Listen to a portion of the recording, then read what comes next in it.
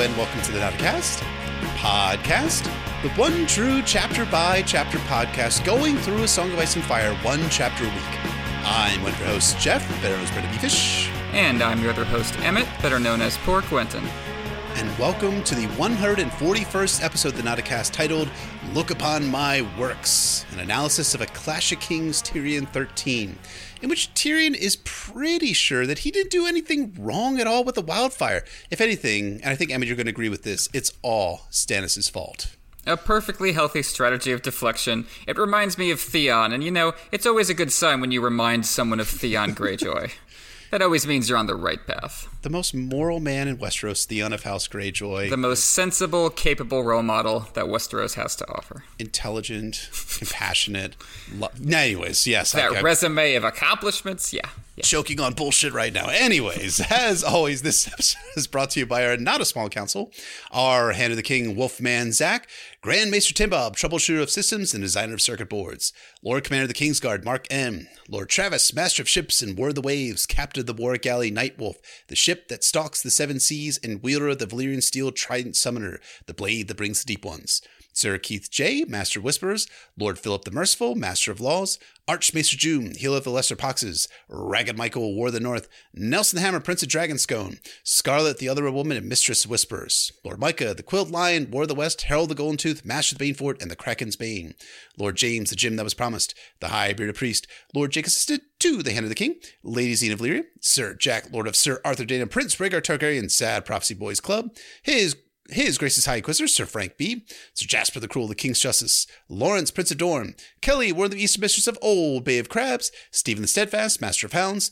the Blue Winter Rose, Knight of Highgarden, Lady Stephanie, Lord Adamus, Lord Carlos, Lord Andrew the Restless, the Priest of the Drowned God, Sir Sorcedelica, Lo Entrident, True Master of the Banefort and True Master of Coin, Lord Penchant for Nostalgia, Queer Alex, Beyonce's Favorite Stan, Ambassador of Chromatica, Rainbow Commander of the Ladies and Gentle Dems, Haldiver, the Wait for T-Wow, A.A. Ron Damphair, Prophet of the Forsaken, yeah, that's good.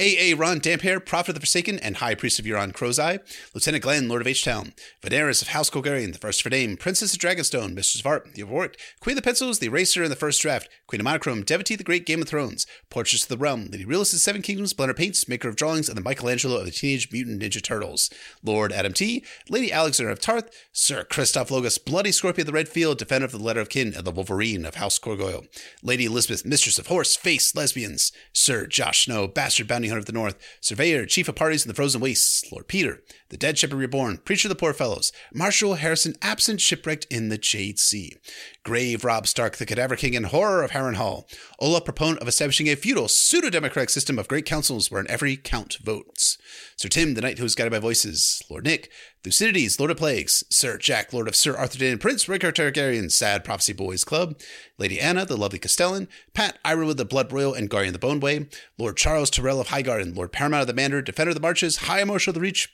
War in the South and the Heir of House Tyrell, Luke, Lord of Lone Leaf and the Pillar of Autumn, Master of Source, Joe Snow, King of the Metro North and Protector of the Tri-State, Squire Matt S., Future Matt S., the one who will bring balance to the kingdoms, B-Word, Queen Beyond the Wall, Lord Kyle, Lord Samuel Seaworth, Sir Max, Lord Commander of the Constitutional Guard, Blackberry the Bold, Champion of Feel-Good Times, Lady Ivory Dane, aspiring noble author in the Seven Kingdoms, Lady of Starfall, Wardess of the South, and patron of free-wheeling bisexuals. And our newest member of the Small Council, everyone give a warm welcome to Lady Jamisa, she who suggests that coconuts migrate.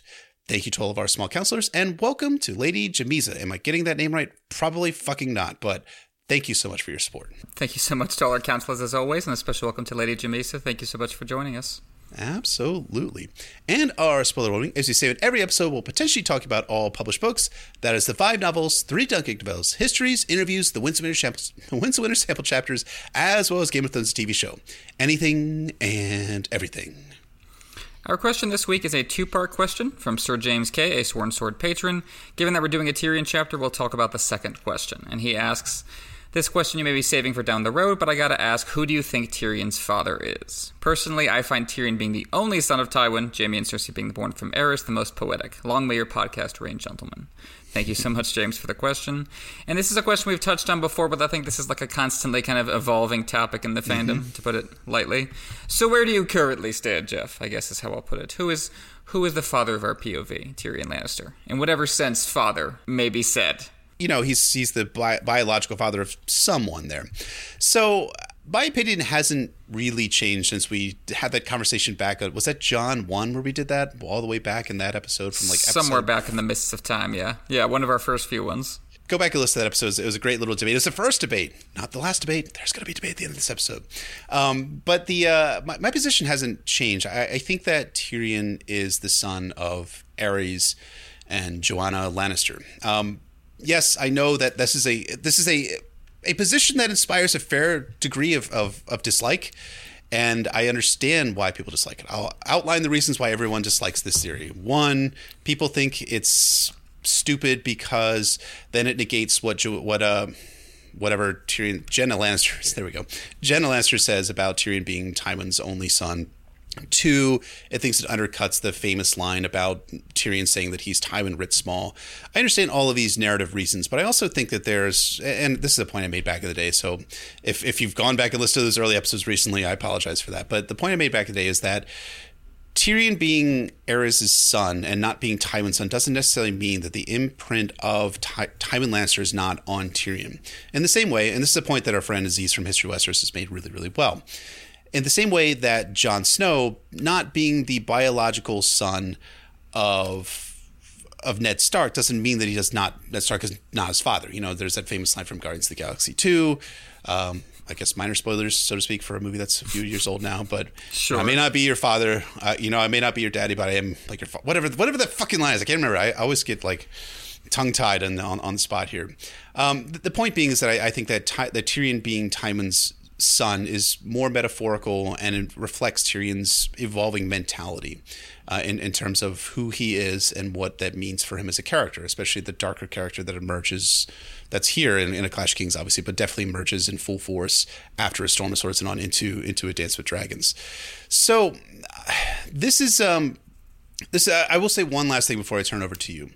I've heard along the way that regardless of who is actually Tyrion's father, that George, this is a mystery that George has intentionally put into A Song of Ice and Fire to make us wonder. But George has intentionally made this a mystery in the narrative, and at some level, I think that means that he's going to resolve it maybe definitively one way or the other, although I'd prefer if it was rather ambiguous. Because, what else are we going to talk about when A Dream of Spring comes out 2 weeks from now? After that book is out, we don't have nothing to debate anymore, right? I get the feeling this might have been a more significant mystery in a different draft of A Song of Ice and Fire, and maybe more central. But while I think I've come around to the evidence on it, what's always gotten in the way for me about Tyrion Targaryen, and this is not an in-universe reason, it's purely kind of a narrative logistical one, is just how you manage that reveal when the R plus L equals J stuff is so clearly central. And it always felt like, to me, it was always going to be, and also Tyrion. And that just felt like it would be a product of an over-enthusiastic pursuit of the secret Targaryen narrative, especially since we also have young Griff. So I think it probably is true. I think there's enough evidence pointing at it, and I could see it definitely being part of his background narrative. But I think the question of whether this person's going to be a ruler or get in Dany's way so clearly falls to Jon. So I'm just not sure how it's going to work out in the broader narrative, or if it's going to work out in the broader narrative at all, or just remain kind of hinted at and kind of a guiding influence in his life as regards the dragons. But yeah, it certainly doesn't. And it doesn't I've seen the argument that like validates Tywin's treatment of him. And that seems off base to me. The same way that people said after season 8 that I guess Robert was right to want Dany dead and Ned was wrong. It's like, that was not the argument Robert and Ned were having. That wasn't about what Dany would do in the future. It was about whether it was okay to kill a 14-year-old girl now just on the basis that she might be a problem. And Ned was against that. And the same, it doesn't matter. Regardless of who fathered Tyrion, Tywin treated him in such a way that Tyrion shooting Tywin with a crossbow in the groin was really not a surprise. Right. So that's the end result of whatever it is their relationship was. So I think that kind of stands above and beyond. And that's those intimate character dynamics are what's so important to Tyrion. And I think it's also significant that Tyrion already kind of had his personal rulership arc here in Clash, and Jon and Dany have theirs later. So I do think his relationship to it is going to have to be different, and so ours will be as well. I agree with that. I do wonder whether like George is like intentionally like making it be like, I need a dragon rider. How's Tyrion going to be a dragon rider if he's one of the three heads of the dragon? I think it might be like making Tyrion fit that narrative hole. I think that's a very good point. Which would be, I think, unsatisfying ultimately if that's the reason why Tyrion has to be Aerys the second son, because he has to ride a dragon, because only people of pure Valyrian or of Valyrian origin can ride a dragon. And I hope the alternative narrative is the one that we get from Nettles from Fire and Blood Volume 1, where she's probably not even a Targaryen. She just happened to charm a dragon into being ridden by her, which I think would be good. But that could be why George is spending so much time hinting that Tyrion's parentage actually matters, and it might not be from Tywin Lannister. So, yeah. So thank you so much, James, for the question. If you'd like to ask us questions, we answer here on the Not a Cast podcast. You are welcome to become a Sworn Sword or higher level patron over at patreon.com/notacastASOIAF, where you can join and get show notes, bonus episodes, merch, access to the Not a Slack, and more. Indeed. But enough about Patreon. When we last checked in with Tyrion, he had a lovely dinner with Cersei, got sent off in battle by a Sansa who was really appreciative of him defending her, and was now heading to the walls to wish Stannis of House Baratheon a warm welcome to King's Landing with a special surprise. Let's find out the aftermath of Tyrion's Christmas present to Stannis in this synopsis of A Clash of Kings, Tyrion 13. Motionless as a gargoyle, Tyrion Lannister hunched on one knee atop of Merlon. Beyond the mud gate and the desolation that had been the fish market and the wharves, the river itself seemed to have taken fire. Half of Stannis' fleet was ablaze, along with most of Joffrey's. The kiss of wildfire turned proud ships into funeral pyres and men into living torches. The air was full of smoke and arrows and screams. Well, the start of this chapter is definitely a reaction gift to Davos' chapter, and I am horrifically here for it. Tyrion watches as the Baratheon crews try to maneuver away from the wildfire, throwing down oars into the water to try to get out of the green hell, but there was no place to run. All the while, fires rage under the city walls of King's Landing from Tyrion's fire pots, and Tyrion, he thinks it looks beautiful. A terrible beauty, like dragon fire. Tyrion wondered if Aegon the Conqueror had felt like this as he flew above his field of fire. That's kind of an interesting way to put it, Tyrion. Anyways, Tyrion feels the heat from the flames hitting his face, but he refuses to turn away. He realizes the gold cloaks were cheering, but Tyrion's not in a cheerful mood. This was not enough to win the battle. More ships get #boom roasted by the wildfire as hundreds of men burn or drown or do both. Tyrion obviously feels pity for these men despite knowing that they are on the other side, right? No, this is actually Tyrion's reaction. Do you hear them shrieking, Stannis? Do you see them burning? This is your work as much as mine. Somewhere in that seething mass of men south of the Blackwater, Stannis was watching too. He never had his brother Robert's thirst for battle. He would command from the rear, from the reserve, much as Lord Tywin Lannister was wont to do. Like as not, he was sitting a war horse right now, clad in bright armor, his crown upon his head, a crown of red gold, Varys says, its points fashioned in the shapes of flames. Obligatory and perhaps only, but Tyrion is good, right? No. It's then that Joffrey finally makes his appearance, squeaking about his burning ships. Tyrion sees the wildfire burning his own ships, but rationalizes it as being the cost of doing business. Besides, the fleet was doomed anyways. Tyrion had watched it all from the outstretched arms of someone holding him up, and he knows that Bronn had whipped the oxen into raising the chain at the mouth of the Blackwater. Stannis could come into the Blackwater rush, but he could not get out. That was the hope anyways. The reality was that some of Stannis' ships were avoiding the wildfire. Some of the Mirish galleys ran to the south bank while 8 ships had beached on the north bank. The last 2 lines of ships carrying the soldiers had mostly gotten away and might swing back for another try. That might take a bit of time. Even the bravest would be dismayed after watching 1,000 or so of his fellows consumed by wildfire. Halain said that sometimes the substance burned so hot that flesh melted like tallow. Yet even so... Tyrion, though, is not delusional about his own men. He knows that they'd break if the battle was going against the Lannisters. Jacelyn Bywater had told him that, and then Tyrion notices dark shapes moving through the burned-out ruins of the riverfront. Time for another sortie, he thought. Men were never so vulnerable as when they first staggered ashore. He must not give the foe time to form up on the north bank. Tyrion sends a runner to Lord Jacelyn that there's enemy troops in the north bank. He also wants his trebuchets to pivot 30 degrees west to engage the troops on the shores. At that, Joffrey starts yelling about he was supposed to have the trebuchets. He says all this with his visor up to let out some of the heat. Tyrion then promptly shuts the visor and tells him to keep it shut for safety, but Joff can have the trebuchets. It was as good a time as any. Flinging more firepots down onto burning ships seemed pointless. Joff had the antler men trussed up naked in the square below, antlers nailed to their heads, and when they'd been brought before the Iron Throne for justice, he had promised to send them to Stannis. A man was not as heavy as a boulder or cask of burning pitch, and could be thrown a deal farther. Some of the gold cloaks had been wagering on whether the traitors would fly all the way across the Blackwater. Be quick about it, your grace, he told Joffrey. We'll want the trebuchets throwing stones again soon enough. Even wildfire does not burn forever. Okay, I thought I was only going to do one of these, but second obligatory, but Tyrion is good here. He's not. Joffrey heads off all psychotically gleeful that he gets to commit some war crimes. Tyrion tells Sir Osmond Kettleblack to keep Joffrey safe, which the knight amiably agrees to do. Tyrion recalls warning Trent and Kettleblack to protect the king with the threat of them dying if they didn't. Tyrion had surrounded Joff with a dozen gold cloaks and then thinks he's doing a shit ton to protect Joffrey. He wants Cersei to do the same for Alayaya. No sooner was Joff off than a runner came panting up the steps. My lord, hurry! He threw himself to one knee. They've landed men on the tourney ground. Hundreds! They're bringing up a ram to the king's gate. Tyrion curses and starts moving down the steps. Pod waits for him with his horse, and he, Pod, and Mandamore ride to the king's gate. When they arrive, they hear the ram hitting the gate, and Tyrion notices a ton of wounded men around the gate. He orders everyone to mount up. He once knows in command. They need to make the attack. No. The shadow detached itself from the shadow of a wall to become a tall man in dark gray armor. Sandor Clegane wrenched off his helm with both hands and let it fall to the ground. The steel was scorched and dented. The left ear of the snarling hound sheared off. A gash above one eye had sent a wash of blood down across the hound's old burn scars, masking half his face. Yes, Tyrion faced him. Clegane's breath came ragged. Bugger that, and you. A sellsword steps up and says they've attacked 3 times, but they've taken 50% casualties. And with the wildfire, Tyrion cuts him off. They're not fighting an attorney. Get on your fucking horses, all of you. Even Sandor. It's only then that Tyrion notices the whites in Sandor's eyes and realizes he's terrified. Tyrion tries reasoning with Sandor Clegane. They need to disperse the man ramming the gate. But Sandor has a different idea.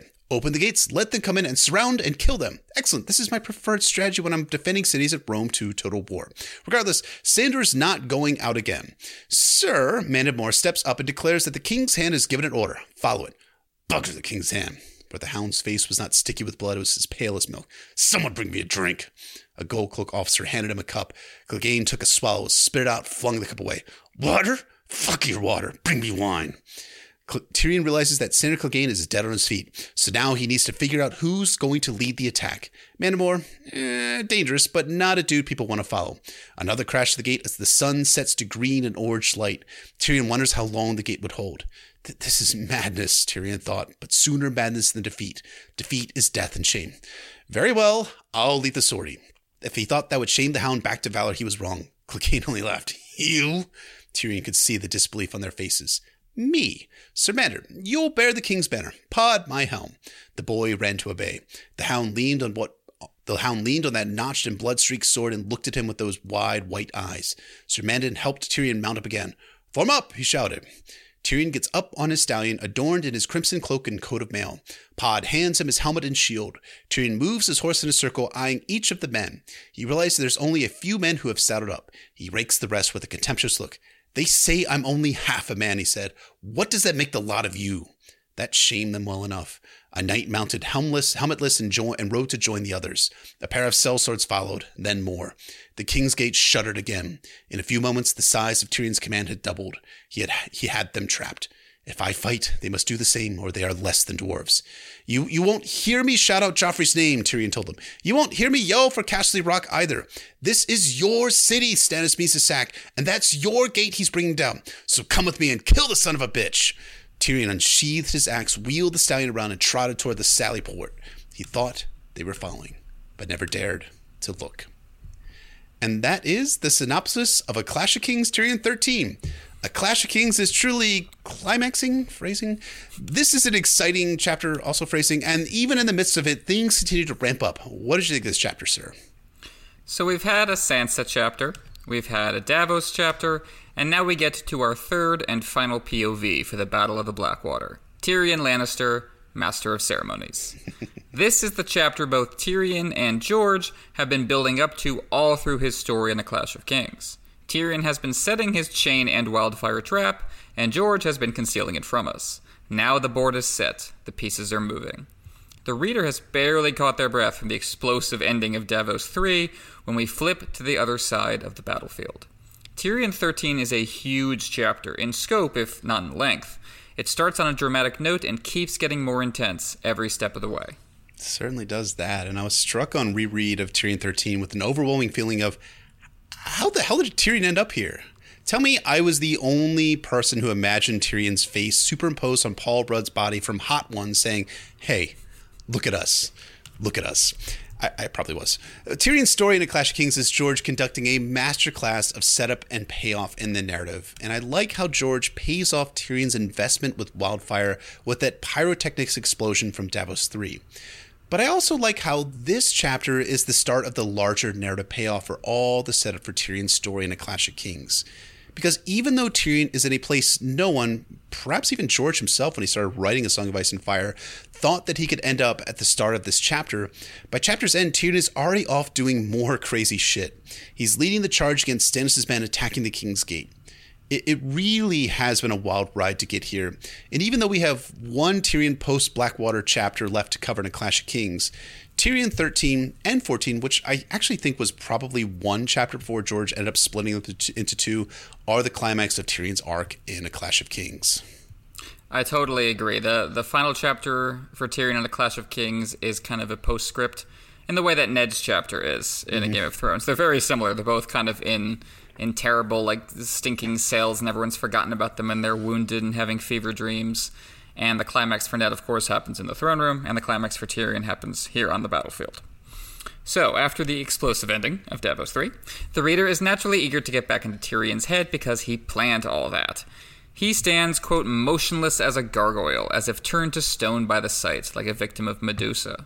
Remember, in Davos' first chapter, the way it started was he saw the gargoyle seem to stir in the shimmering air above the fire burning the gods. Now Tyrion has become that same figure for this much larger fire, an observer from a distance taking it all in. His gaze puts it all in context for us. Between Tyrion and the wildfire are the burnt-out remains of the riverside, and of course that's his work as well. Yet the fires burning down below the walls are nothing next to the wildfire. Tyrion compares the flames to banners. If so, it's like the wildfire itself has just won the war. Unlike Davos, caught in the fog of war, Tyrion can see that the wildfire explosion has claimed even more Lannister ships than Baratheon ones. He can see highborn and common men alike trapped in the face of the fire. As you were saying last week, we don't know what orders Tyrion gave those men, but he seems to have sent them to death in cold blood. How does Tyrion react to what he's done? His reaction is complicated. He's equal parts thrilled and horrified, both clear-eyed and in denial. Tyrion is not so far removed from the experience of those fighting the battle as to shrug off their suffering. He hears the shrieks and the prayers, whereas, honestly, I don't think Joffrey does. As Tyrion shields his eyes from the burning blasts, I think of Oppenheimer's reaction to the Trinity test, the successful nuclear test, when he quoted the Bhagavad Gita. Now I am become death, a destroyer of worlds. Tyrion thinks that he saw this unfold 1,000 times in his mind's eye, yet he has meddled with powers he did not fully understand, and so brought about a disaster on a scale he did not anticipate. This creates, if not regret, it creates a kind of a sickening sensation of vertigo for Tyrion, one at odds with his desire to do justice. So Tyrion feels the need to project that guilt elsewhere. He doesn't want to consciously feel it, so he has to pretend it's somebody else's fault. He settles on Stannis. Tyrion thinks to himself that all the misery on the river is just as much Stannis' fault as it is his. Our fleet was doomed in either case, he tells Joffrey, because Stannis was determined to destroy it, and he would have sensed a trap if we didn't send in some of our ships. On a literal level, of course, this is ridiculous. Tyrion ramped up wildfire production. We saw him do it. Tyrion had the chain built. We saw him do it. Tyrion sent out the driftwood ships. We didn't see him do it, but we know he did it. Stannis was not consulted in any of that, to say the least. He had no way of knowing he was sending his men into this level of hell. Into battle, sure, obviously that carries with it its own share of horrors, but the wildfire is its own level.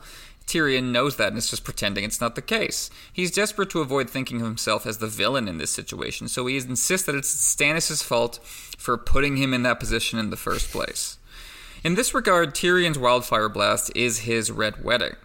Tywin, too, is eager to avoid facing consequences for his actions and, comes up with rationalizations afterward. Indeed, and I think you're hitting on a brilliant parallel between Tywin and Tyrion. They are both deflecting guilt from their own actions onto others, and both do morally suspect things, all for Joffrey. In Storm, Tywin will say that the fault with the Red Wedding lies with Walder Frey, and blame shifts the breaking of guests right onto him. But as we know, in actuality, from the A Storm of Swords epilogue, all planning was made between Tywin, Roose, and Walder Frey. But Tywin isn't present at the Red Wedding, so we can claim innocence. I had no idea that it was going to happen. I wasn't even there. I was in King's Landing doing King's handing things. I don't know if that makes sense. Tyrion has no such claim here at the Blackwater, though. The extent of the damage does surprise him, as you were pointing out.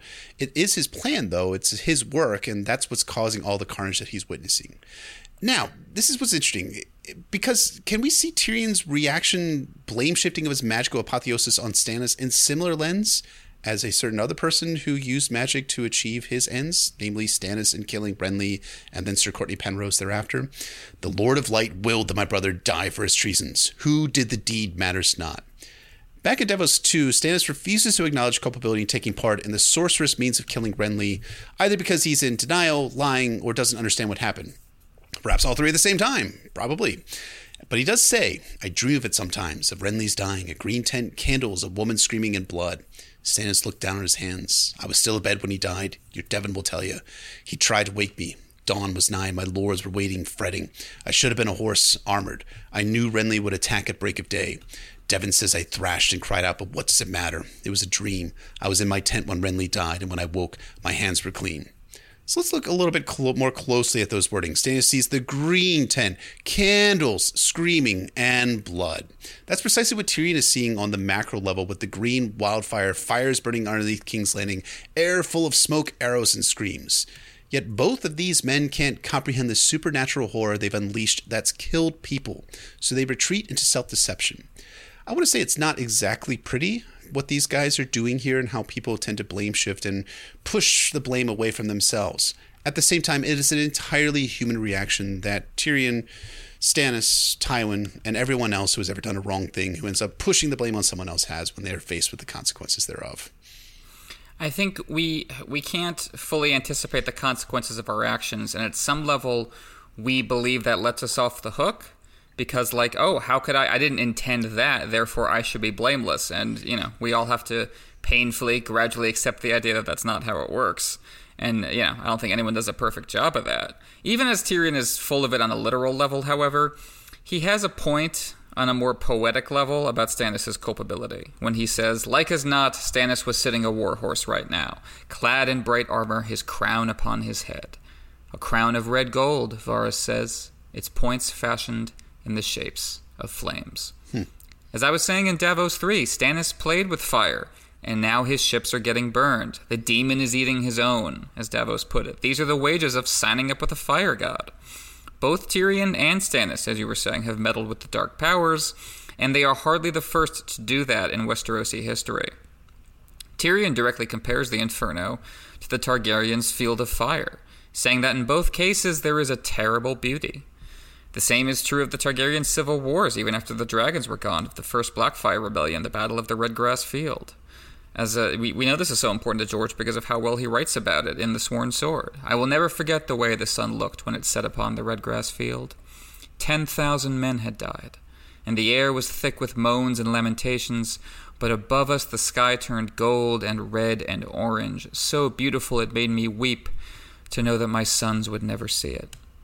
This is George's understanding of the primal appeal of combat as spectacle and almost otherworldly intensity, appealing to the id that is, theoretically at least, left unsatisfied by domestic life. After all, I've been talking all through A Clash of Kings about George's beautiful use of color in this book and how much I love that, and here we have the ultimate example of it. A dozen great fires raged under the city walls where casks of burning pitch had exploded, but the wildfire reduced them to no more than candles in a burning house, their orange and scarlet pennons fluttering insignificantly against the jade holocaust. The low clouds caught the color of the burning river and roofed the sky in shades of shifting green. It takes my breath away, as it takes Sansa's breath away near the end of the battle. So how do you reconcile wonder and terror? How do you both have a feeling of awe at that beauty and just horror at what's actually happening? And that's I think something to struggle with in art and depictions of violence that George is getting at here. Yeah, you got to live with the conflict, I guess, is the only way really to do it. I agree. Yep. It's hard to, you and I both love action movies at some level. Of course. You can get the action movies of the car flying through the air, being blown up and stuff like that, or the Death Star and all the subcontractors dying when Luke Skywalker, the terrorist, accidentally kills everyone there. I'm teasing, obviously, but there's people that are dying in that spectacle, but you're like, ooh, wow, that's great. But I do love that point, that in your point really throughout the book about how George really brought the color into the story for A Clash of King. I mean, you called it an explosion of colors in the past, and I think we're seeing that quite literally here, but also metaphorically too, with the denouement of all those colors, because colors, they dazzle the eye and mind, making us marvel at them, but why? I think here the colors work as symbols, showing us the beauty and horror of war at the same time. There's something imprinted in our DNA, and this is probably theorized at some level, but this is just my own theory, which makes us go, holy shit, when our mind's eye sees the wildfire. It's both a holy shit, that's awesome feeling, and a holy shit, that's horrifying feeling, both at the same time. The lights and fires dazzle, even as we know that those same fires mean that men, living people with family stories, lives, are dying in the most horrific way possible. Now, I know this is a fictional story, and that Davos and Stannis and Tyrion and all those fictional men burning on the fictional Blackwater River aren't actually real. And yet, in writing this chapter, I think George ended up going deep into the experiences of actual human beings and embodying them into these fictional characters, because people burning to death and dying in war and battle, it's not fantasy. I'm not saying, I'm not making up science here. This is what's happened in the past, is happening currently, and will always happen in human history. We've always had war, always will have war, and humans are going to always marvel in the terrible beauty and shrink away from the screams of those dying horribly, often at the same time. So you have those kind of complex, very adult, mature mixture of emotions that reflects the audience struggle, and then the camera pans over to Joffrey, and the tone shifts back to the bitter comedy that comes up so often in Tyrion chapters. Joffrey is moved to the point that his voice breaks because the Lannister ships are burning. But nothing about the people on those ships, only about Joffrey's toys. Joff points them out with his new sword, underlining George's point. The king cares only for objects that show off his power. Same goes for his own conduct during the battle. He's demanded the happy task of catapulting the Antlermen into the shit. Tyrion just blew up hundreds of men to keep this feckless little sadist on the Iron Throne. Then again, Stannis himself threatened to catapult men from Storm's End during Robert's Rebellion. Only Crescent saying they might have to eat those men stopped him. As Davos notes, Stannis does not possess a sadistic drive like Joffrey's. When he's trying to get Edric Storm to go with him in Storm of Swords, he says, there was no anger in Stannis, just an iron sense of duty. But if his iron sense of duty led him to the same conclusion as Joffrey, namely, let's catapult some dudes, does it matter? In both cases, we're seeing an excess of kingly authority. George cuts to Joffrey right after Tyrion imagines Stannis sitting his horse and watching. These are the two kings on the sides of the Battle of Blackwater. Obviously, I think Stannis comes off less badly than Joffrey, but only because it's really difficult to come off less badly than Joffrey. There are like a handful of characters who manage it. Congratulations to Stannis for not being one of those, I guess. Yeah, Ramsay, Roose maybe, Walder Frey. Sure. Euron in ambition, at least. Yeah, and you know, Gregor, and we're already running low. Yeah, I think we're reaching the limit here. Fargo Hoat, there we go. I think that's we've about hit the max level of characters who might be worse than Joffrey. But I think, isn't that just a Stannis mood, if there ever was one, of being less bad than the alternative that's out there? I mean, in A Dance with Dragons, Stannis is sometimes saying awesome shit about liberating Winterfell or dying in the attempt, and he's also burning people too. Germaine, to your point, though, in A Dance with Dragons, Stannis is up against the worst assholes of this series, the obviously villain-coded Freys and Boltons. Mm-hmm. So even if we don't like the guy, Stannis, some people out there don't like him as a character, whatever. We prefer him to Ramsay, Roose, and the Enid Freys, at least, right? I hope so. But in A Clash of Kings, Stannis is villain-coded. He's the antagonist of this book, if not the villain. But still, you really can't get worse than Joffrey. I mean, we've tried. We tried, and still, the scale of Joffrey's atrocity is quite large.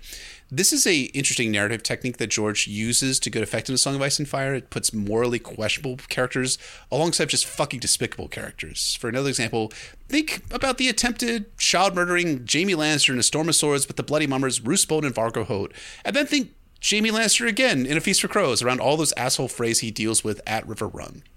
As Ygritte told Jon, it's all about where you're standing, and the same thing lies for the readers if we're going through A Song of Ice and Fire and comparing Stannis, who is questionable at best, and comparing him against all those enemies. And I think that ends up leading us to a feeling of, I guess Stannis is better than Joffrey, better than the Freys and the Boltons, but that doesn't necessarily make him good, as you were alluding to.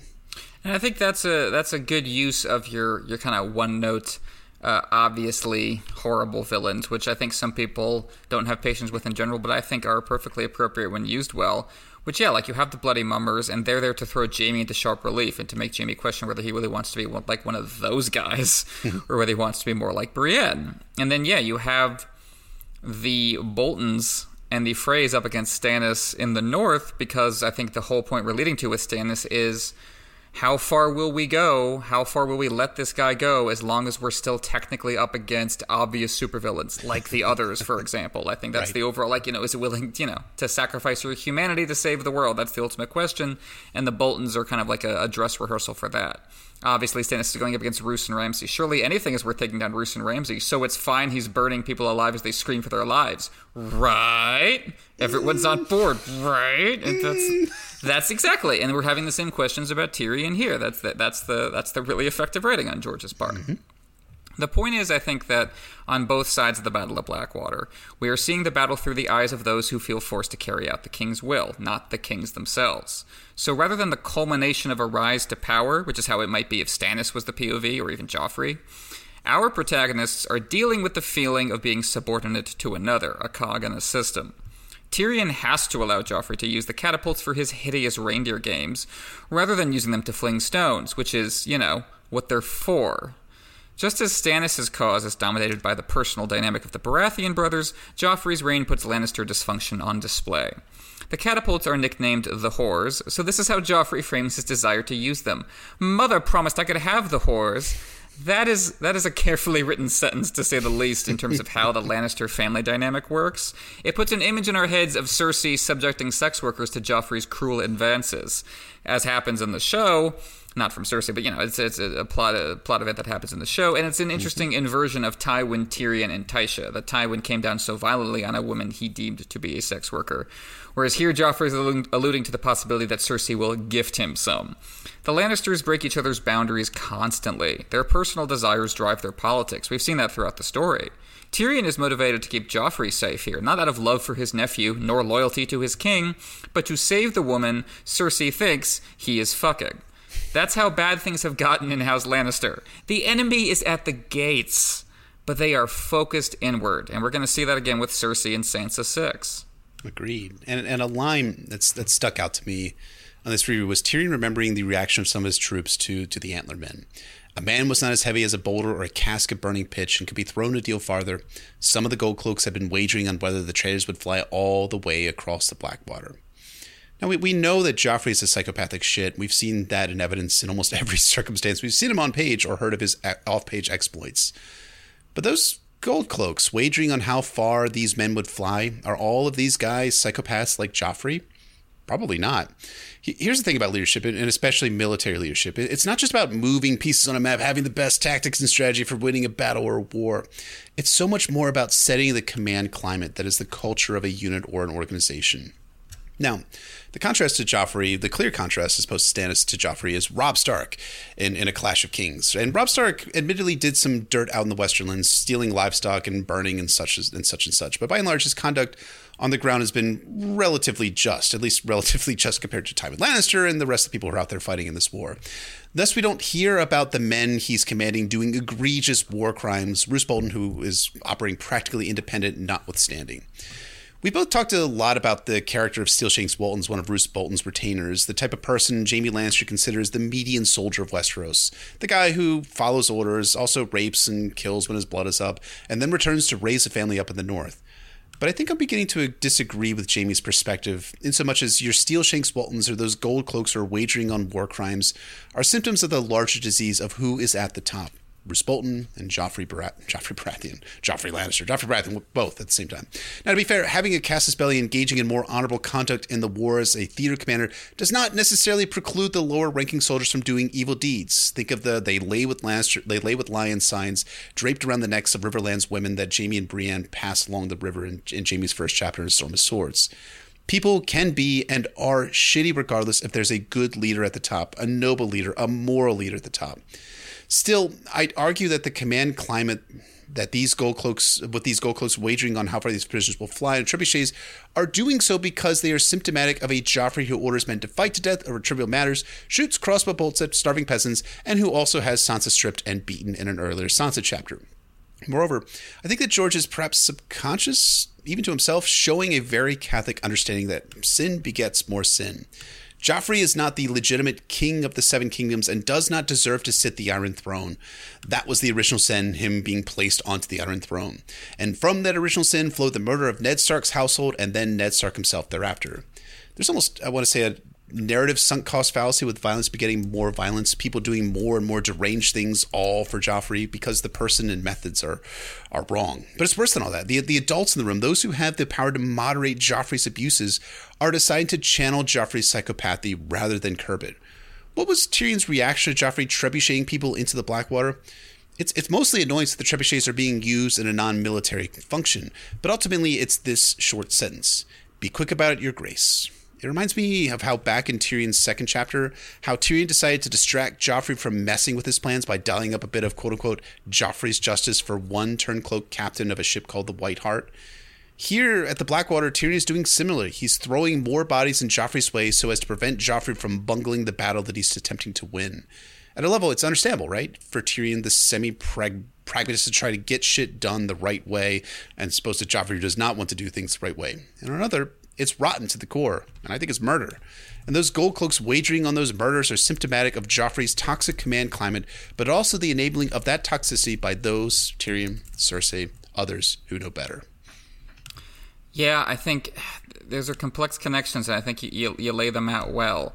I think it's one of those cases where each individual choice feels easier than it probably should because of a bunch of other individuals around you making the similar choice, and sometimes making it more deliberately or nastier than you, and there's always a way to pass it off. And I think that it just becomes a way of no one ultimately dealing with the problem of Joffrey and the way that allows the culture to spread. And I think that can happen with one leader. I think it can also happen with the larger system. I was thinking about how Jorah describes slavery in A Storm of Swords as basically working, and it's just because it's in no one's interest to get rid of it. Everyone is profiting from this in some way, so even if someone's not personally a horrible, person who enjoys flaying people alive, why are they going to rock the boat? Right. And the same thing applies on the Lannister side with Joffrey. Even the people who can clearly see what Joffrey is, who's going to be the first one to cross the line? Not Tyrion, and not anyone else. So, as mind-blowing as the Wildfire Inferno was, it turns out not to have worked as well as Tyrion hoped. This is something George has said, that he does not want magic to solve everything for his characters. Using the Shadow Babies didn't automatically guarantee Stannis the Iron Throne, and using Wildfire does not automatically guarantee the Lannisters will hold it. Some Baratheon ships are getting away, enough to start landing men in significant quantities on the northern shore. This is bad news for the Lannisters. It's bad news for not only material reasons, now we have to expend our fighting men at the gates, but also because of morale. And Tyrion knows that morale is the all-important issue on both sides of the battle. He thinks back to Jocelyn Bywater telling him that his men will fight bravely, at first, if only to look good for each other, but by that same token, the first to run will have hundreds on his heels. Momentum cuts both ways. You win by acting like you're winning. You win before the fight, simply by keeping your men fighting. That's the big theme of this chapter. And that's the logic of these destructive strategies that Tyrion is employing. That's his shadow on the wall.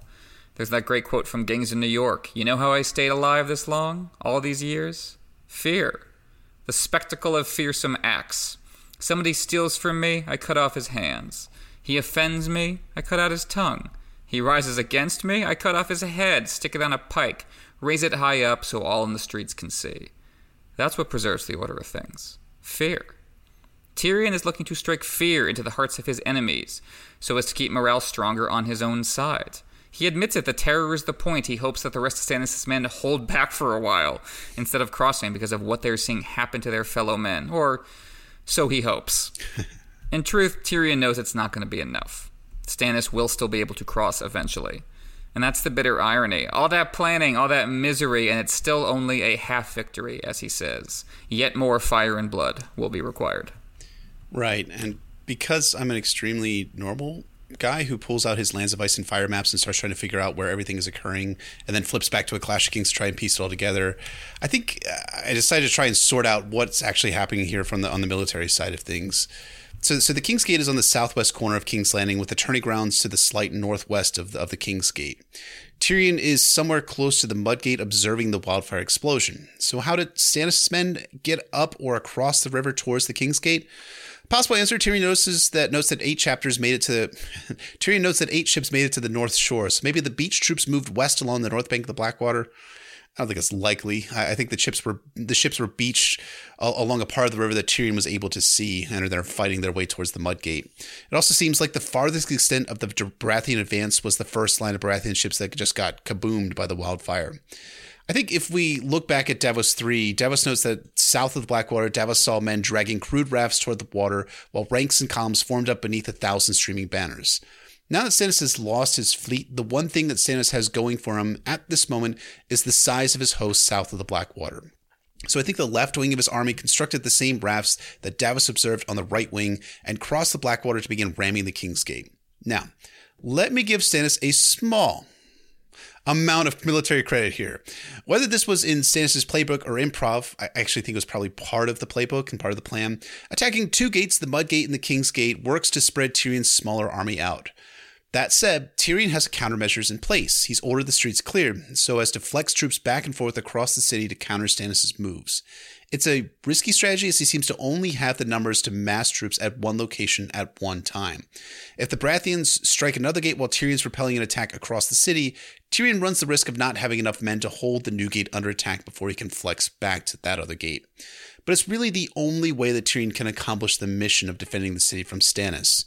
But Tyrion has one more advantage that Stannis doesn't: cavalry and the violence of action. Any initial wave of Baratheon troops crossing the river would be dismounted infantry and archers, and thus vulnerable to cavalry charge. And as we'll find out next week, this will prove decisive to defending 2 gates when Stannis attacks both at the same time. Yeah, it's all about, I remember thinking as a kid when I was playing, games as simple as a Risk, that it's all just about amassing the large amount of numbers at the right space. But it's more just about the precise application of the kinds of number you have at just the right time. And I think, Tyrion is more kind of intuitively working than Tywin, who's had more of experience at this, but you can still see Tyrion sensing that ability. And, even Edmure, for all that he might make mistakes in the larger picture, I think he had his roving cavalry force at the Battle of the Forts. Like, I have to have my precisely applied unit at just the right moment, and that's how Tyrion can manage to stave off Stannis' clearly numerically superior force. But unfortunately, he's going to have to do it himself, as he increasingly realizes. So as Tyrion arrives at the King's Gate, George describes the groan of the gate giving way to the ram as, quote, the moans of a dying giant. Magical imagery dominates here because of the forces both Stannis and Tyrion have brought into play, and Tyrion's own men have paid the price. He orders them back out, and Sandor emerges from the shadows to object, just as he sprang from the shadows to save Sansa from falling. He is the dying giant, appropriate given how tall he is. Sandor himself was a figure of apocalypse in Davos 3, as you pointed out, but here he lets the Hound mask fall. And he's just revealing the man beneath, and that man is terrified. More than terrified. Sandor is dead on his feet, as Tyrion puts it, reduced to a metaphorical zombie by his fear of fire. The mask has lost its ear, and Sandor's old burn wounds have opened. He developed the Hound persona to fight back his fear. If he becomes the monster in the darkness, if he becomes the thing that everyone fears, well, then he himself will no longer have to be afraid. Or so the theory goes, anyway. But cracks started to emerge with his growing sympathy for Sansa. Those cracks grew when he saw Stannis' fire banners emerge across the river, and now that he has faced the wildfire on the water, that's just brought the wall down inside around him. Sandor has been dragged back to the moment of his childhood trauma, rendered powerless even as he keeps killing everyone in his path. He holds Tyrion and the Lannisters responsible for this, and so he is done working for them. And he's not the only one refusing to go back out. A sellsword comes forward to describe the battle. "We've been out 3 times. Half our men are killed or hurt. Wildfire bursting all around us. Horses screaming like men, and men like horses." This description of the battlefield has always haunted me. George frames war as a hideous inversion of nature. Men like horses and horses like men. The wildfire has made all of this worse. Tyrion has tested the borders of nature itself, and Sandor's unit faced unimaginable casualties as a result. Tyrion's response exemplifies his mindset as a commander.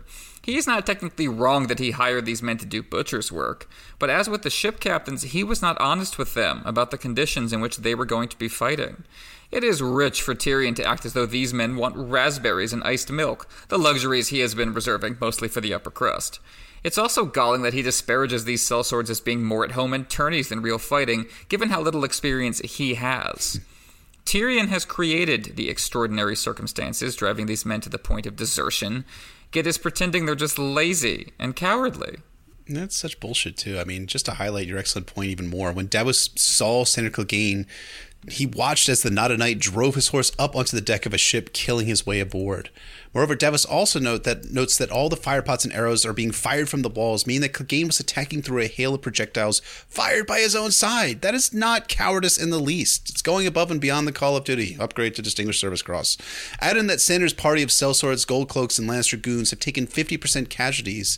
That's what we call in the biz combat ineffective. On that note about these guys taking a tremendous amount of casualties and going out on 3 sorties, how is it that Tyrion doesn't recognize that his men are outperforming the expectations that Lord Jacelyn and future Lord Bronn put on them? I think it's because Tyrion has not been exposed to the dangers he's had others face.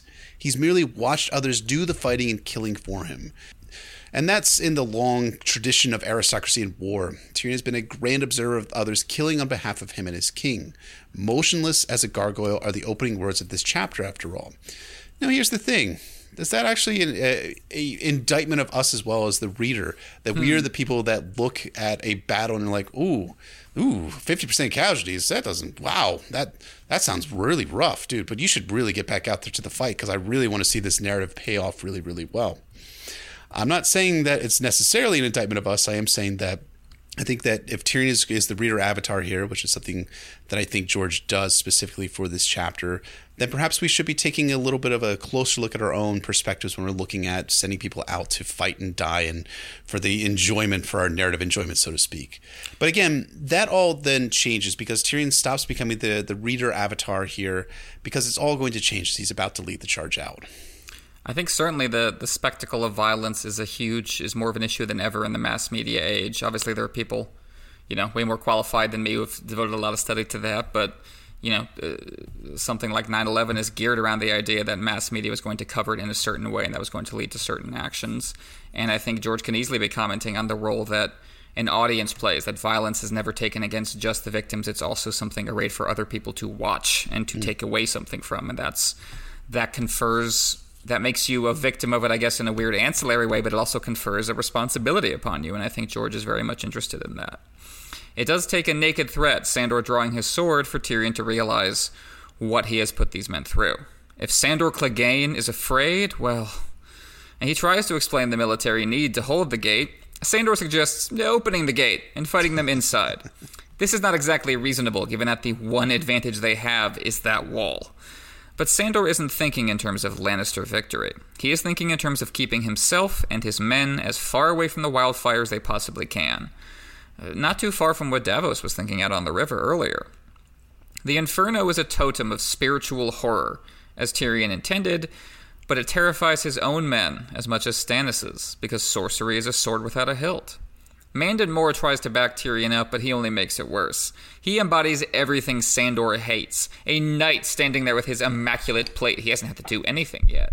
Sandor has no more patience for Lannister authority because it has stopped protecting him and started endangering him. And Tyrion does figure that out, better late than never. As Sandor drowns his fear in booze, Tyrion realizes that morale is drowning with him.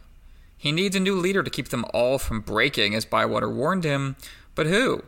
Mandon Moore won't do because he's already like a walking corpse. He doesn't exactly inspire men. Tyrion realizes, all at once, that it's up to him. It's been up to him in the whole book from one form or another, the Lannister cause on his shoulders, and now he has no choice but to go out there and risk his life for the family. It's madness, he knows, but it's better than defeat. Defeat is shame. If there is one idea Tyrion has fully absorbed from Dad, it's that nothing is worse than shame. Yet Tyrion must expose himself to shame in order to seize his pride, because unlike his father, he's not the kind of person people assume is going to be in charge. Few of the men take the battle call of a dwarf seriously. It is precisely on those terms that Tyrion wins them over. If I have the guts to do this, he tells them, what does that say about you? We've been saying throughout A Clash of Kings that Tyrion, like Stannis, has an optics problem. Both generals of the Battle of Blackwater believe that they are doomed to be hated, so neither put any effort into being loved.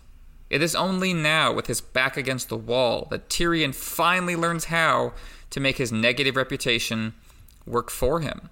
You despise the dwarf? Very well then. You have to fight with me, or people will say you were lesser than the dwarf everyone despises. It's a clever move, and it works, gathering a force behind him. For once in his life, Tyrion is in charge because of himself, because he put himself on the line. It's not his father, and it's not his name. And it is on those terms that he appeals to these men. He tells them not to fight for Joffrey, nor Casterly Rock, because he won't be either. His desire to do justice has always been hampered by his king and his house. Even as he fights for them, he admits his desire to let them all go. Instead, he says the men should fight for their gate, their city, because those things belong to them, not any one of the kings. Tyrion thinks that'll be enough, but unlike Orpheus, he never looks back. Tyrion is the protagonist of A Clash of Kings, and as you say, this is the climax of his arc in this book, when he commits himself to being that shadow on the wall. It's a brilliant point that George does in having that shadow of the wall imagery here and at Tyrion's climax, much as we saw in Tyrion 2, which is the really the start of his plot in A Clash of Kings. Because Tyrion has finally accepted that he can't simply cast a long shadow on the wall of political power. He has to also do it in a military context. It's only when Tyrion finally answers his own call and takes his own defense of the city seriously that people take him seriously. All of these gold cloaks, sellswords, and common men who have been dying by the droves have done so on behalf of a Lannister aristocracy which gorges itself while they starve and doesn't give a shit while they die. It's only when Tyrion declares that he's actually going to go out there, he's going to lead the charge, that the soldiers perk up and listen. Now, given the context of everything we've seen in A Clash of Kings, Tyrion crosses a bar so low that it's practically on the floor. And yet it's enough to get at least 40 men to rally to Tyrion's banner and go out for one last sortie. You know, Tyrion is the protagonist of A Clash of Kings, as you've been putting so well, but he's also kind of a piece of shit here, too, in A Clash of Kings. See, giving the antler men to Joffrey for one really recent example of that. That reminds me of Robert Baratheon, of all people, a real piece of shit who inspired people to follow him into battle with his lead from the front mentality. The officers have to be in the same danger as the men they're leading, and this is especially true in a medievalish context of very close combat. And Tyrion finally accepts this mantle of doing it himself, refusing to perch atop the walls while others do his killing for him. He stops becoming the avatar and the person who is observing all the killing, and he's going to be the one who's going to be participating in some very soon. Say what you will about Tyrion, he's bad, he's not a good person. I don't like him a lot of the time. He supports illegitimate rulers to the Iron Throne. He defeated Stannis, who I like a fair amount in the story. Say what you will about him, though. That is inspirational leadership here in A Clash of Kings Tyrion 13. And ultimately, it's just enough to delay Stannis from attacking the gates or breaking through them, and this allows for Tywin and the Tyrells to arrive to save the day and then to sweep all of Tyrion's glory away for himself. That's exactly what I was going to say. He makes the right decision to take charge of his life just before it is all taken away from him again. Yep, which keeps happening. Like, Brienne has her no chance, no choice moment, and then what happens? Mm-hmm. Then the Brotherhood shows up to go, actually, we think you're the worst person we've ever met. and we would like to kill you, please. So that's not, some people I think see that as nihilism, but I think that's George, the bruised romantic, saying it's really exciting and powerful when you take charge of your life and you make the right decisions. Go ahead and do that. Just don't think the world is going to change around you. It's still going to be the place it is. And this is 100% Tyrion's version of that. Absolutely. So that will wrap us up for our depth portion of the episode. Transition over to foreshadowing and groundwork. So given that it was in Tyrion's first chapter in Game of Thrones that we learn about the Field of Fire and about Aegon's conquest, and here we have Tyrion wondering if watching all the wildfire is how Aegon the Conqueror felt at the Field of Fire, it certainly feels like George is foreshadowing Tyrion to be that aforementioned, as we were saying in our opening discussion, dragon rider, doesn't it, for this chapter? I think so. Even if not a dragon rider himself, certainly having to do with what the dragons do and encouraging Daenerys to go in a certain direction with them, or being responsible for some kind of fire-related calamity, whatever you want to put it. The first couple books on rereads seem littered with clues for Tyrion in this direction, so I strongly think that's where George is headed. Even if it's not directly to do with King's Landing, obviously there's Volantis and Pentos to deal with first, and Tyrion might have a score or two to settle, so we'll see what he does. Sandor's reputation as a coward and a deserter that dogs him, so to speak, in A Storm of Swords begins here. This is something that Arya has heard about. It kind of struggles to internalize and deal with. The Brotherhood makes fun of him. Everyone assumes that Sandor Clegane, once the most ferocious man in the land, has gone soft after the Battle of Blackwater, which obviously is kind of bullshit for a couple reasons. One, that this battle was horrifying on its own, that it had the fire that took him right back to childhood. And also that, Sandor is just as ferocious as ever, as we see in Storm. He just doesn't feel like working for the Lannisters anymore. Yeah, I mean, it's funny, right? So Tyrion gets all of the glory taken away, and Sandor Clegane basically gets smeared by the Lannisters for not fighting that and going out in that final sortie, despite going out 3 times there. I think that working for the Lannisters is kind of a bad fucking deal. I mean, I think that's what George is ultimately communicating here. You're going to get screwed one way or the other. You're going to get tarred as a coward if you're not actually going out there and dying for them. And if you do go out there and nearly die for them in the form of Tyrion Lannister, you're going to have everything that you've earned rightfully in battle. And we'll cover it next week for Tyrion 14. But Tyrion is an amazing fighter out there and brave and heroic, and nearly gets killed gets fragged by Mandon Moore in the battle itself. And yet his reward, how is he remembered in the history books? Not at all, most likely, as if season 8 is any indication. Yeah, I think the best use you can make of the Lannisters is trying to use them as a stepping stone, as I think Littlefinger and the Tyrells are both trying to do. But even then, you get ensnared in some of their worst stuff. So overall, just best to stay away from the Lions. They're, I think we can see that clearly by the end of Feast and Dance, that they're headed on a downward trajectory. And I think that's one of the big plot points to come, of course, is the downfall of House Lannister as a unit. I think Tyrion will probably survive, but politically, I think they're pretty much done. They gone. So, moving into our theory and discussion portion, we've kind of been dancing around this question in this episode and in the Davos episodes recently. So, to ask the question, do we think Tyrion's use of the wildfire is justified? And I also wanted to ask the question of, what if we table Joffrey's personal sadistic behavior? What if we say, just pretend that Joffrey is the rightful heir and a swell guy, and that, politically we would totally be on Tyrion's side here, no questions. Would then we be okay with the wildfire? Yeah, what a question, right? I mean, George wants us to not come down to one side on this or the other. I think he wants this to be a question that we ponder about wildfire, and this is real world applications I'll be talking about here in a second. But I will argue for the position that wildfire is justified. So I can't wait to be roasted for this one. So to speak. So to speak.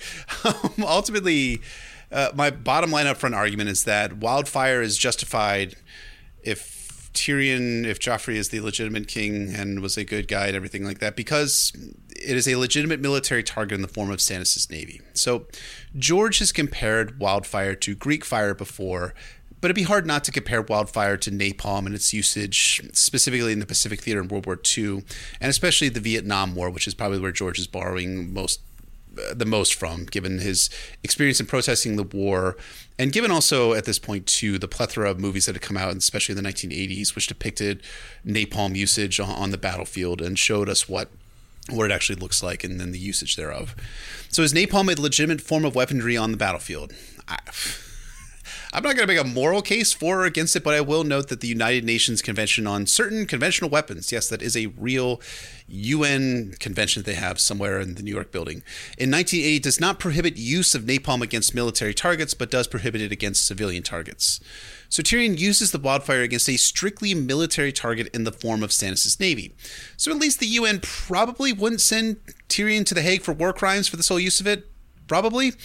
Then there's also the close linkage of wildfire and dragonfire, something that we see in the World of Ice and Fire, where wildfire is used to try to birth dragons by Aegon V, and we also see it as well in Fire and Blood with some of the things that Maegor was getting up to in King's Landing. So in a vacuum, both of these fiery substances work as tools in warfare, and the morality of its usage depends on the user and the cause.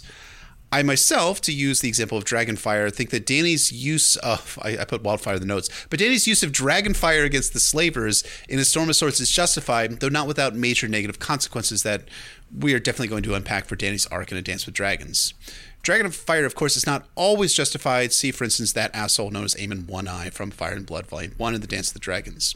Wildfire 2 seems similar in that respect. Were Joff the legitimate king and a good dude, I'm really stretching it here, then Tyrion's usage of wildfire is justified. Whereas, the counterexample is Aerys II Targaryen's attempt to wildfire King's Landing and kill everyone is definitely not justified.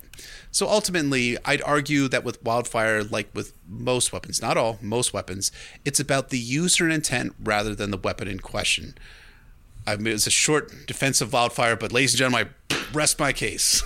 No, I totally agree with your points. If it's within a fairly strict military context, and it is, you can certainly make the case that the Lannisters stole the throne, but it is, being undertaken by the defensive force. And again, that's why I wanted to think about it in terms of what if the Lannisters really were the aggrieved party? Would we think about this differently? Would we think about it in terms of, well, what else are the aggrieved good guys supposed to do but do what they have to survive? How else are they supposed to defeat the clearly evil Stannis Baratheon? And I could see that being a way of looking at it. I think there's the case being made even within the battlefield context that it is inhumane. That's something you were talking about the other week, that once the sailors hit the water, they're basically non-combatants at that point. They are no threat to you, and now you are boiling them alive. Mm-hmm. This seems hideous. But really, I think, I don't even have to make the central case against using wildfire. Tyrion himself admits to the central case against using wildfire. An arrow could be aimed, and a spear, even the stone from a catapult, but wildfire had a will of its own. Once loosed, it was beyond the control of mere men. I think generals on all sides of this war have a responsibility not to use weapons they know full well they cannot control. There's always going to be, unknown unknowns. There's always going to be matters outside your purview that just happen in war and you deal with. But Tyrion knows that he can't control wildfire. He knows better, and he still does it. And this has the potential to turn into a destroy the town in order to save it situation, regarding the napalm at any moment. It almost happened during the riot that the city just went up in flames. Now, in terms of Tyrion's culpability, he did not put the wildfire there. It's worth noting that safely disposing of the wildfire is a mammoth task, especially in the middle of a war. Honestly, there might not be a safe way to dispose of that much wildfire in a populated city without someone realizing what's going on. I don't think Tyrion has any good options. But he did learn from his father well. He is using terror as a weapon, a deliberate escalation of the war. Soldiers live and die by different rules. I get that, and you laid that out well. But I have to wonder what happens when those rules are changed around them without their knowledge or consent. I feel like our belief that soldiers are more acceptable targets is rooted in the understanding that A, they signed up for it on some level, and B, they can fight back, which, civilians traditionally can't. But did any of these men sign up to be at ground zero for the birth of a Balrog over the water? Did they have any way of fighting back against that thing? If not, is there any real distinction to be made between Davos Seaworth and Sansa Stark? I feel like at that moment, Davos may as well not have been a soldier. Yeah, I mean, these are excellent points, and I think the point that strikes me is that Tyrion knows that he can't control the substance, and he uses it anyways. So he was using it against a legitimate military target. Again, if Joffrey is the good and righteous king of Westeros, and legitimate as well. But also at the same time, what is to stop the wildfire from burning the city down, as you were saying, having unintended consequences? And, I said before about how I think that most weapons tend to have a legitimate usage, and really the morality of lays with the person who's using it and the reason why they're using it. I think back to that Vietnam example. To take it away from napalm, I think of a substance like Agent Orange, right? Mm-hmm. Which was a substance that the United States Army and Air Force, Marine Corps, Navy used in Vietnam specifically to try to deny the Viet Cong, the communist guerrilla movement in South Vietnam, the cover and concealment in order to infiltrate South Vietnam, which is, seems like pretty reasonable, right? And in the grand scale of things, try to prevent them from getting into South Vietnam to try and prop up a despotic, corrupt, semi-democratic regime in the form of South Vietnam. Vietnam's a very long topic. We'll have a Patreon episode about Vietnam or opinions about Vietnam at some point. Oh down my, the road. Absolutely. That can only go well. Like 50 parts, yeah. But I think like the longer term effects of Agent Orange, which were not well known in the 1960s, but were known at some level, was that it ended up deforesting large parts of Southeast Asia, Cambodia, Vietnam, Laos specifically. And those impacts linger on to the year 2021, almost 60 years since their usage in Vietnam. And to the point now where like Vietnam is an ally of the United States, Cambodia is as well, Laos is as well. All these people, the political things that have brought us to war back in the day, those don't exist anymore. And I think with the wildfire, the unintended consequence for Tyrion's usage of it here is that he doesn't destroy all of it. There are still caches of wildfire that are still stored in King's Landing. I don't think he burned through his entire stock. And even if he did burn through his entire stock, there still is the stuff that Aerys II has under different parts of the city. As George R. Martin said in 2013, those caches are still under certain parts of King's Landing. They're still hidden there, the ones that Jaime references in A Storm of Swords. So I think that when you're looking at the usage of a weapon in any context, whether it's a bullet, whether it's fire, napalm, wildfire, Agent Orange, nuclear weapons, which is a whole other ball of wax we can talk about at some other point. There's another Patreon episode right there, nuclear weapons and the Hiroshima and Nagasaki. But I think you have to look at the long scale of human history and whether the usage of those weapons might be justified in the immediate short term, but will it have long-lasting consequences? And I think for Westeros specifically, wildfire, the production thereof, will end up being part of the reason why the whole city is going to go up in massive flames come probably A Dream of Spring when Daenerys arrives with Dragonfire. Yeah, I agree. It's the literalization of the idea that of those, of chemicals from Vietnam having lingering effects, or for mines showing up years later all over the world that people have to deal with. And, it's psychologically that those lingering effects, too, we see with the Robert's Rebellion generation, how they're constantly dealing with trauma. And, you think all those characters have wounds that they thought were resolved and weren't. And the wildfire is just that on an enormous scale. It's what sticks around. It's the trauma lingering in your psyche is something that both Tyrion and Stannis are trying to deal with in their own way. I think Tyrion has a pretty clear justification within his worldview to do what he has to keep his side alive, but I think George is definitely haunted by the concept of escalation, and escalation only happens when you feel totally justified in what you're doing. And I think we also see an exploration of that on Stannis' side of the war. And I think Tyrion understands in the Storm of Swords that, no matter what I did in the battle, I was not prepared for what came next. I was not prepared for what winning would be. And being in charge still. I didn't think, he palpably did not think about it. And I understand why, he was just getting through the day, but I think that's also a real world thing, that we are rarely good enough for the causes we say we're fighting for. You know what I mean? We rarely live up, even if those causes are legitimately great, we rarely actually live up to them afterwards. And I think that casts a pall, and I think George understands that. I think it's a perfect way of putting it, man. And I appreciate your perspective, even if we're disagreeing so vociferously here on these different topics. So viscerally and hatefully. How will we recover? Oh, gosh, we are like the epitome of the civility is dead argument that we've seen on online. Very true. Portions of the Very online. True. I'm kidding. Anyways, I think that's going to wrap us up for this analysis of A Clash of Kings, Tyrion 13. As always, thank you so much for listening, and thank you to all of you who have been participating in the live stream. I've been seeing the comments. Yes, I've been seeing them, Frank. I see all your comments. I see every single thing beautiful. That you say. They're art. They're art. They're art. They're definitely art. It's art. It's art. Yeah, right. Exactly. You have to eat something, eat the trash. What you currently have in your mouth is art. Mm-hmm. That's our comment section. That's great. As always, please rate and review us on Apple Podcasts, Google Play, SoundCloud, Podbean, Spotify, anywhere and everywhere you find our podcasts. You can check out our Patreon at patreon.com/NotAcastASOIAF. You can follow us on Twitter at NotAcastASOIAF or shoot us an email at NotAcastASOIAF@gmail.com. You can find me at PorkQuentin on Twitter or at PorkQuentin.com. And you can find me at Brendan B. Fish on Twitter, Brendan B. Fish on Reddit, and my website is warsandpoliticsofIceandfire.wordpress.com. We want to shout out and thank our high lords and ladies on Patreon. Red Ralu himself, who has renounced his allegiance to the Squishers. Lady of 1,000 Words. Septon Maribel, the Shoeless Sage. Sister Winter, Lady of the Wolfswood. Nessie the Elusive, Warden of the Neck, Defender of the North, and Keeper of Secrets. Sir Thomas the Raven Knight, Lord of Blackwood. Sir Way, of course. Matt, Warden of the Sanguine Shore. Lord Sam K. Wisdom Benjagot, Alchemist of Sets and Quanta, Mage of the Arts of Boolin de Morgan. Tibbs the Great of House Catnapping.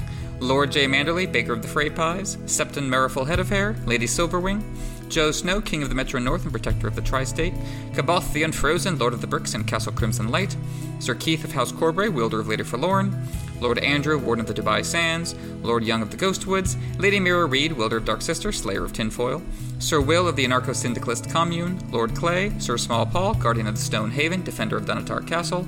Septon T-Bone, Refined Wrangler of Icy Arachnids. Lady Veronica, Caretaker at the End of the Crossroads. Lady Danielle of House Lannister. Titanium Pirate. Lady Joan, Lady Ranger of the Frostfangs. And Lady Amy Blackfire, Analyzer of Chinese Literature and Dismantler of the Patriarchy. Thank you so much, as always, to our high lords and ladies. Yeah, thank you folks so much for your support. We really, really appreciate it. So, join us next week for a Clash of Kings, Sansa 6, and Tyrion 14, in which everything continues to be on fire. And I think we have another debate scheduled for that one, don't we?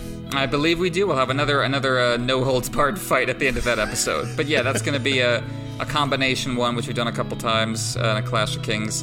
Sansa 6 and Tyrion 14 are both wonderful chapters, but they're both pretty short, so we thought we would combine them and then move on to the climax of the entire battle sequence with Sansa 7. So we hope you enjoyed the Battle of Blackwater episodes. We certainly are, and that's going to be a really fun twofer. Cannot wait for that one. And yes, I am absolutely enjoying these Battle of Blackwater episodes. It's been so much fun. So thank you so much for listening. Thank you so much for all of you who've watched us. Thank you again to all of our patrons. And we'll see you all next week for a Clash of Kings, Sansa 6, and Tyrion 14.